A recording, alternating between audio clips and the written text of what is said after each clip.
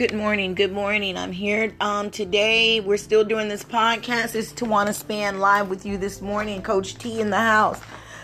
You know, today I realized when I woke up this morning, when we all have to realize at one given point in our lives, are we actually contributing to making a difference, or are we the ones making the problem?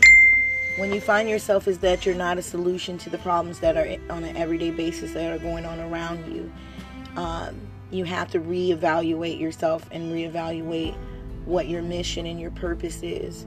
And the last 2 years have been a very hard struggle by my son being missing and his remains being found in February. Everything is still so fresh, but through the freshness and the pain, I'm still finding myself and still finding how to help others not endure the same pain that I once went through. We must focus on what is bigger than ourselves. Sometimes God brings in things in our lives to push us in a different atmosphere. If you have to go through this certain point where it's just your body is just sore before you see actual results.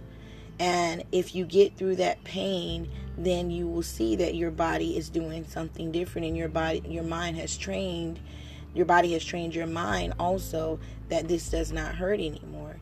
So I say this to say that sometimes the pains that we go through in life, we just want to give up. We want to say, this is too much. I can't take it. And the thing is, if you realize one thing, pain's going to come regardless anyways. So fighting through it to get to the other side, to embrace whatever blessing and opportunity that God has for you is just beneficial. All you're going to do is run around in circles with the pain.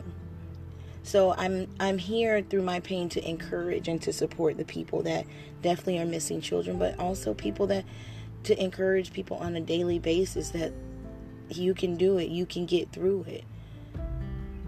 I want to make a difference, and I want to contribute to others that surround me, and even the ones that don't surround me. Even if it just touches one person, I'm okay with that. The sun is shining. Obviously, you must be breathing if you're listening to this. Take a word of advice from people that have been through some things. You can change your mindset. So on that note, I'm out. Coach T is in the house. You have a marvelous day, and I'll get back with you.